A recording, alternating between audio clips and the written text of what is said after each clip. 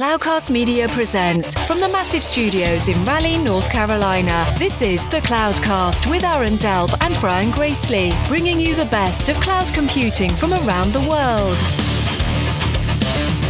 Good morning, good evening, wherever you are, and welcome back to the Cloudcast. We are coming to you live from the massive Cloudcast studios here in Raleigh, North Carolina. As you're listening to this, we will either be hitting the very, very end of October or beginning to roll into November of 2021. Amazing that we've made it so far through the year, this far through the year, and heading into the home stretch into the last couple of months of the year. Hope everybody is doing well. Hope everybody is staying warm if you're in a part of the country like I am that is beginning to get cold. And, today on this Sunday Perspective, I want to dive a little bit into something that's, been a very interesting area to sort of watch. And, I saw a couple of things come out of a couple of events here recently, some stuff out of KubeCon, but also, looking back at some threads that I saw, some stuff that was written by RedMonk and so forth, which is really about developer experience. And developer experience is a really interesting thing because on one hand, everybody sort of comes to the agreement that, a couple of things. Number one, having productive developers, having creative developers can be a huge, important thing to your business, right? More and more what we do is digital. More and more what we do is driven by software. And so the ability to sort of harness that power, if you will, have that capability available to you and be able to use it in really powerful ways is an important business advantage if you can take advantage of it. So we all sort of agree on that. And then, there's this general agreement that, in order to make developers productive, so instead of giving them, a million tools, if you will, and letting them all go do their thing, since developers in many cases have to work collaboratively, they should probably work on some sort of a platform with, something should be there provided to them that is, foundational, that they can build upon, that gives them access to self-service, that takes care and hides a lot of things. There's a lot of folks who kind of agree with that sentiment, if you will, the idea that, the more that we can do to sort of hide complexities of things for developers and allow them to be productive and not have to deal with sort of the crap, if you will, that would be a great thing. And what's really interesting to me is while the industry at large generally agrees to those two things, the second part, they can't really agree to. And what I mean by that is, oftentimes, and I know James Governor from RedMonk mentioned this a little while ago, and he said, everybody at some point always starts off with good intentions, and then at some point they eventually are trying to rebuild Heroku. And what's really interesting to me is, yes, that's true. If you look at all these sort of things that are being built, and we'll dig into this a little bit more detail, they all eventually come back to the idea of, I want to build something that allows developers to have a very simple model of writing their code, oftentimes which they don't even touch, but eventually getting it into production and not having the sort of all the nuances and details and infrastructure and plumbing and security and all that stuff kind of exposed to them.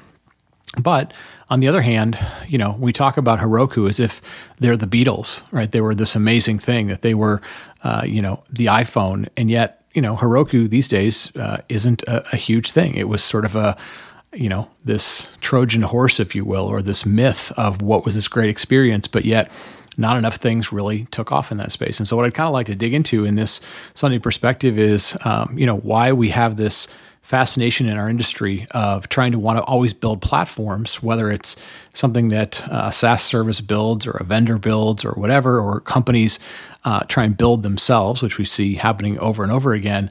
But yet nobody ever makes repeatable platforms. Nobody ever can there is no one formula for that. And I want to kind of dig into why that happens, why we're still chasing that sort of that unicorn, if you will, and what that might mean for our industry going forward. So we're going to get to that right after the break.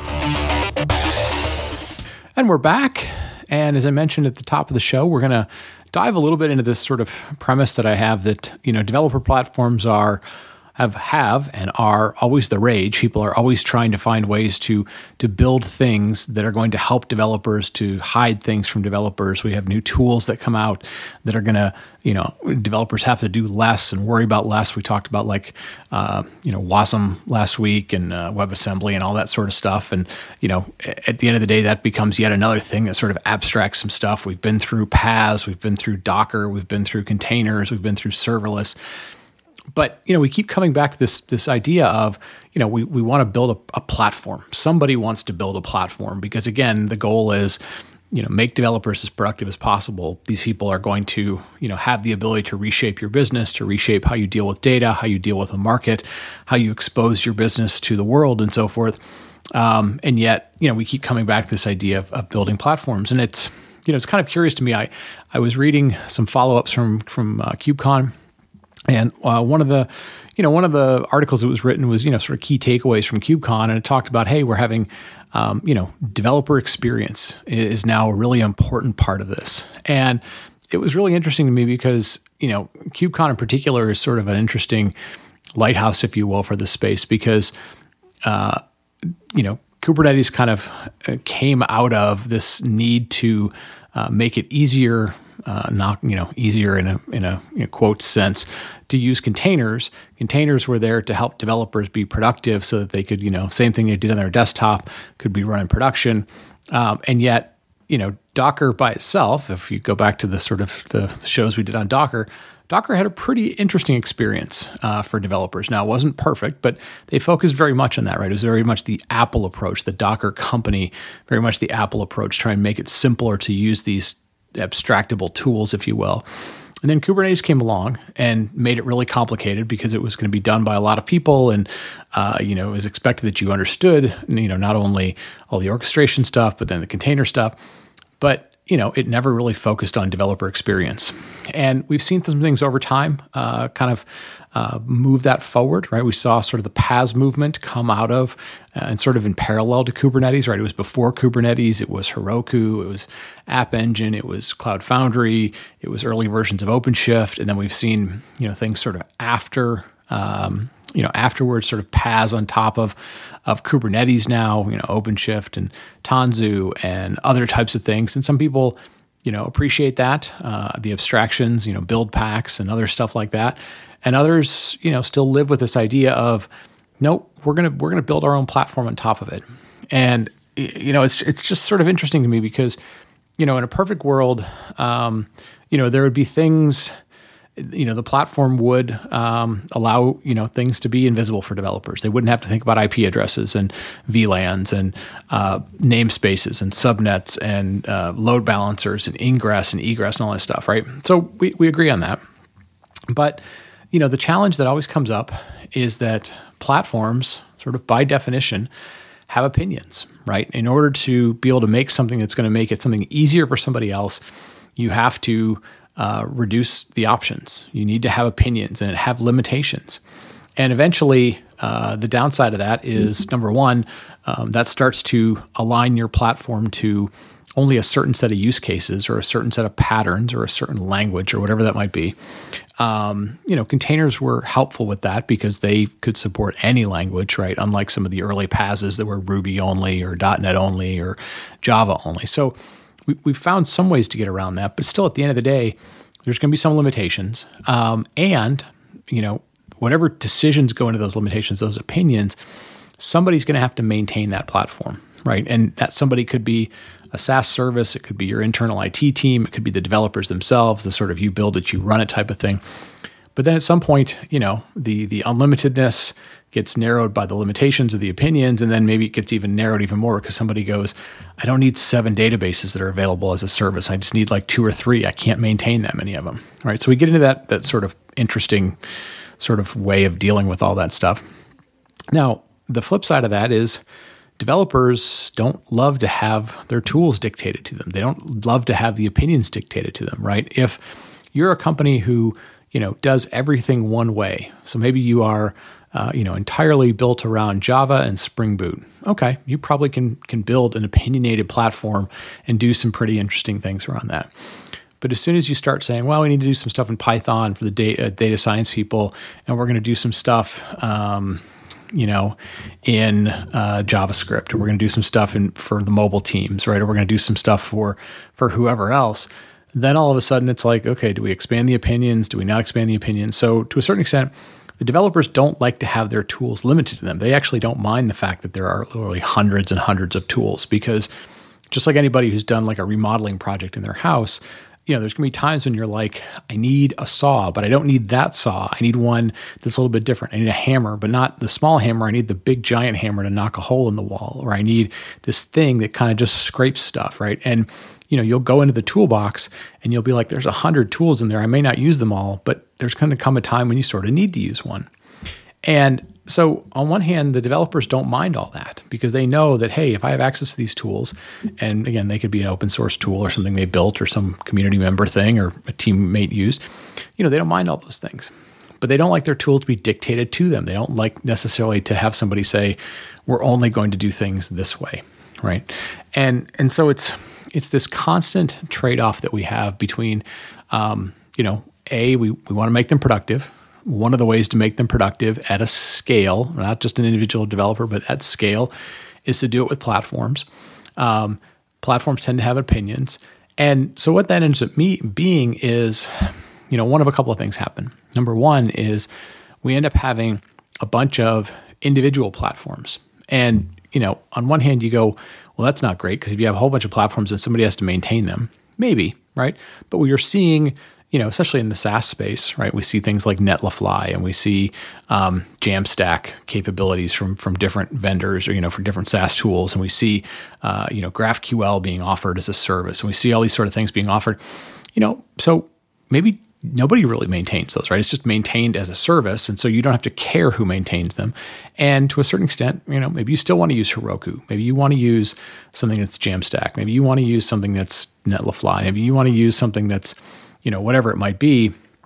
And you don't think about them as platforms anymore, right? So that's one path that we have to get around this, right? The other, other sort of way to get around this is, to build broader platforms and just deal with, the fact that it's going to be broad. It's going to have a whole bunch of sort of broad capabilities, ways to do self-service. Lots of languages will be supported. And to a certain extent, because more and more people are staying lesser time in their jobs, right? We're seeing more people moving jobs. It's really interesting to me that when you have conversations with companies and they start telling you that they're going to build their own platform, it's very clear to you as you're talking to them that person isn't staying more than 2 or 3 years, right? They'll stay to build the platform. They're building the platform to build their resume to a certain extent. Maybe they're going to solve a business problem, but they're staying to build the platform to gain skills that go on their resume so they can go find something else. And so that's the other sort of interesting rub in all this is that if you are building your own platform, are you going to stay to maintain that platform? Are you going to stay to deal with the technical debt of the choices that you make and so forth? And so that's really interesting. Is it seems to be we sort of have a couple of paths that are coming, right? There's the path of pick something based on maybe some vendor supported tools and sort of cobble together some stuff, CI and CD pipelines, software supply chain sort of stuff with security and source control and deployment tools and so forth. And there's some pretty common ways people can do that, but they're never necessarily the same in every company. Build it yourself. And, we're seeing more and more trends of those are very rarely the same. I mean, every time you talk to those, it's, well, we do this. Yeah, we do that thing where we do source control and we try and hide things from the developer. And then we have some glue code and then we have some other glue code. And then we have this other stuff that we script some things for. And then it gets deployed. And then we add on a bunch of tools to monitor it, right? So those are always Frankensteins, and you're never sure who's going to actually maintain those long term. Or, maybe what we're really going to see is beginning to see more and more of, adoption of not a single platform, but multiple, and just deal with the fact that you're going to offload who owns the platform to somebody else. You're going to figure out maybe a platform of platforms, if you will, right? A way to kind of keep track of whether you're using this platform, that platform, another platform, another platform. I'm going to kind of keep track. I'm going to inventory those things somehow, but I'm going to kind of get rid of the burden, the technical debt piece, because I'm just going to hand that off to somebody else. So it's really interesting to me to see how we keep coming back to the same problem space. We never really make a ton of progress on it. We make a ton of progress on hundreds of tools, new open source projects. There are a lot of really good things that are happening, right? Like we're giving, we've never seen more cloud-based tools. We've never seen more free tiers. We've never seen more SaaS capabilities. We've never seen more public open source repositories that you can just go pull from. We've never seen more, awesome online demos and tutorials and training companies and all that sort of stuff. So on one hand, everything's awesome in terms of stuff being available to help the developers. And on the other hand, we keep coming back to this 10-year-old problem we've had, which, kind of originated when we started calling stuff PaaS, or it was Heroku, or it was App Engine. And it was, I just want to, make it simple for developers to do what they want to do and abstract everything away. But we've never quite gotten over the hurdle of, can you do that at scale? Can you do that with multiple use cases or multiple patterns or multiple languages and so forth? And maybe that's a unicorn that we're going to chase forever, and we're never going to kind of come to an end to. But it's interesting to watch the cycle start up over again and start over again and start over again. Because, if you've been around this for, more than a few years, and I've been sort of living this for probably at least 10 years or so, it's, we've seen these names before, we've seen these faces before, we've seen these problems before, and we keep trying to solve them in the same way. And you kind of keep wanting to come back to people and go, here's how this movie's going to play out. Here's how it's going to end. So, it's sort of an interesting thing to watch. I do think the SaaS options that are out there and some of the other things that are out there are helping. I think, it'll be interesting to watch people movement, as people stay lesser and lesser in jobs and move to other things and, build a few things on their resume and move on. And, but to me, we just haven't yet cracked the nut of, how do you go about building these platforms? And maybe the question we should be asking ourselves is, should I build one platform? Should I build 10 platforms? Should I not even think about platforms? Should I just think about individual applications, and we're thinking about how to keep track of those and manage those maybe at a more individualized level than the platform level? I don't know. It feels like there's sort of a reckoning that needs to happen again, maybe getting back to first principles, asking questions about, what are we ultimately trying to do? And if we've sort of stumbled and fallen or made the same mistake over and over again for the last decade or so, probably decade plus in this platform space, without being able to reuse them, without being able to repeat them at different companies or different patterns, is there a new way of thinking that needs to happen with this stuff? So anyways, I'm going to kind of wrap it up there. I'm not going to dive in too deep. I put some interesting things in the show notes, both about kind of the trends that are happening, some past thinking around this stuff, some interesting ways that people look at how they build things like developer relations. So, the grease that gets the wheels moving to help developers be able to use these tools, these platforms, learn about new stuff, and sort of look at all those things. So with that, I'm going to wrap it up. Hope you all are doing well. Hope you are getting into November and getting ready for the holiday season and all that sort of stuff. And I want to thank you all for listening. We had another very, very good month here at the Cloudcast. I think we were up about 25% year over year. So thank you very much for telling a friend. Thank you for sharing the show with your friends. Thank you for just helping us grow it. Giving feedback, shooting us a tweet, putting a 5-star review out on Apple Podcasts or anywhere else that you get your show. And we're just thankful that you're out there. We continue to provide something that's useful for you. So with that, I'm going to wrap it up, and we'll talk to you next week.